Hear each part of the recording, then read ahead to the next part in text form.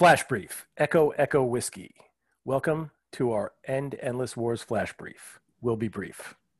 Today's End Endless War Brief is in honor of Sergeant Nathaniel Lindsay of the Oregon National Guard and Sergeant First Class Michael Fuga of the Missouri National Guard. They both died on September 9th, 2006 as a result of separate engagements in Afghanistan.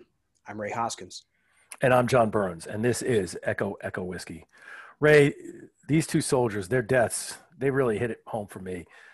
They were both members of the Army National Guard, members of our reserve component, guys that we call weekend warriors. And that's what I was when I was in Afghanistan 2 years later. These guys died 5 years after the war started, which was 14 years ago, almost today. Americans, these guys were regular Americans, civilians. They weren't regular Army types. They weren't active duty types. These are the kind of guys who just volunteer their weekends, knowing that someday their country might call on them. As somebody who was also in the Guard, it really hits home for me. And I think this is a great reason why realism is so important for our country's foreign policy.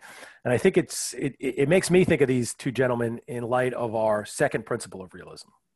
Well, that second principle, basically what it says, I think what you're talking about is that all states retain at least some kind of offensive military power.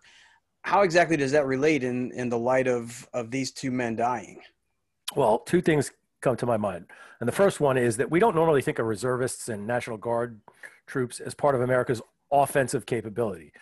According to our doctrine, our thinking about how we conduct military affairs, they're supposed to be part of our strategic reserve, backups.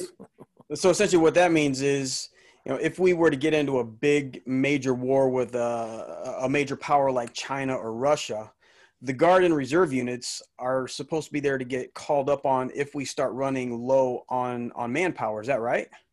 That's correct. Exactly. When I think of our offensive capability, I think of the Marine Corps, the Army's 82nd Airborne, our expeditionary forces that are available to quickly insert, to kick in the door of foreign countries. I think of our Air Force, our bombers and our attack aircraft. I think of our naval aircraft carriers, which we can position around the world for offensive operations. And of course, I think of our shadowy special operations forces who can go anywhere and do anything from what I've been told, right? But I don't think about weekend warriors. I don't think about reservists or guardsmen from places like Troutdale, Oregon, or Independence, Missouri, which is where these two gentlemen were from. Well, John, I could be wrong in this, but wasn't the original idea of putting so much capacity in the Guard and in the reserves, especially for the Army, wasn't that kind of meant to put the brakes on a rush to war by our politicians and our military? It was, especially when we're talking about war with a great power. The thinking a few decades back, right after Vietnam, was that if American leaders wanted to prosecute a major war with a great power, or to engage in something like this, a sustained, long-term, decades, in this case, long counterinsurgency war, the prospect of thousands of casualties within the reserve component, in the reserves and in the National Guard, would make citizens and make their members of Congress take notice, pay attention, and deliberate to make sure that the war was necessary. The thought was that hometown folks suddenly being shipped off to war, disrupting local economies and threatening, previously civilians last week, suddenly becoming casualties this week, would put the brakes on a rush to war. Right. Back in Vietnam, they had practically a daily death count going on the nightly news.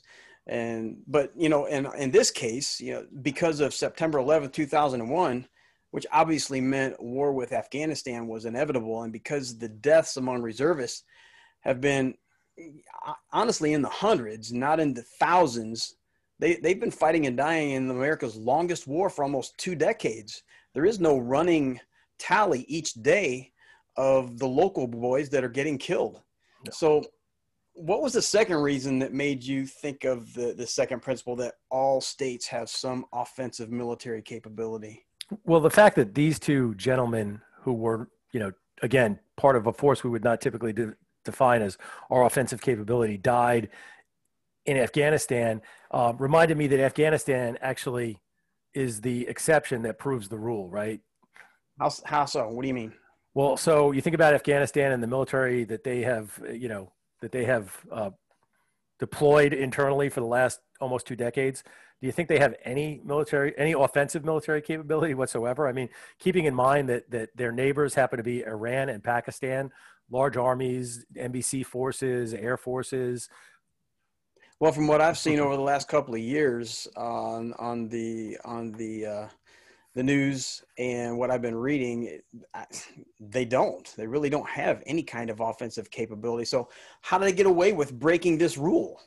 Well, once again, I think there are two reasons. First is they're not really a unified state, right? Afghan government, as we've talked about already, is disorganized and too disorganized and corrupt to unify their country. The Taliban, ISIS, other criminal and terror groups challenge the central government in their home provinces at will, and they run mini micro governments wherever they are, right? So the Taliban government, I'm sorry, the Afghan government is not in control of the country effectively. All right, so that's one reason. What's the other? Well, the other one is that military deterrent capability, and let's remember, states have offensive military capability to deter their neighbors so that they don't use their offensive military capability. You know, the best defense is sometimes a good offense.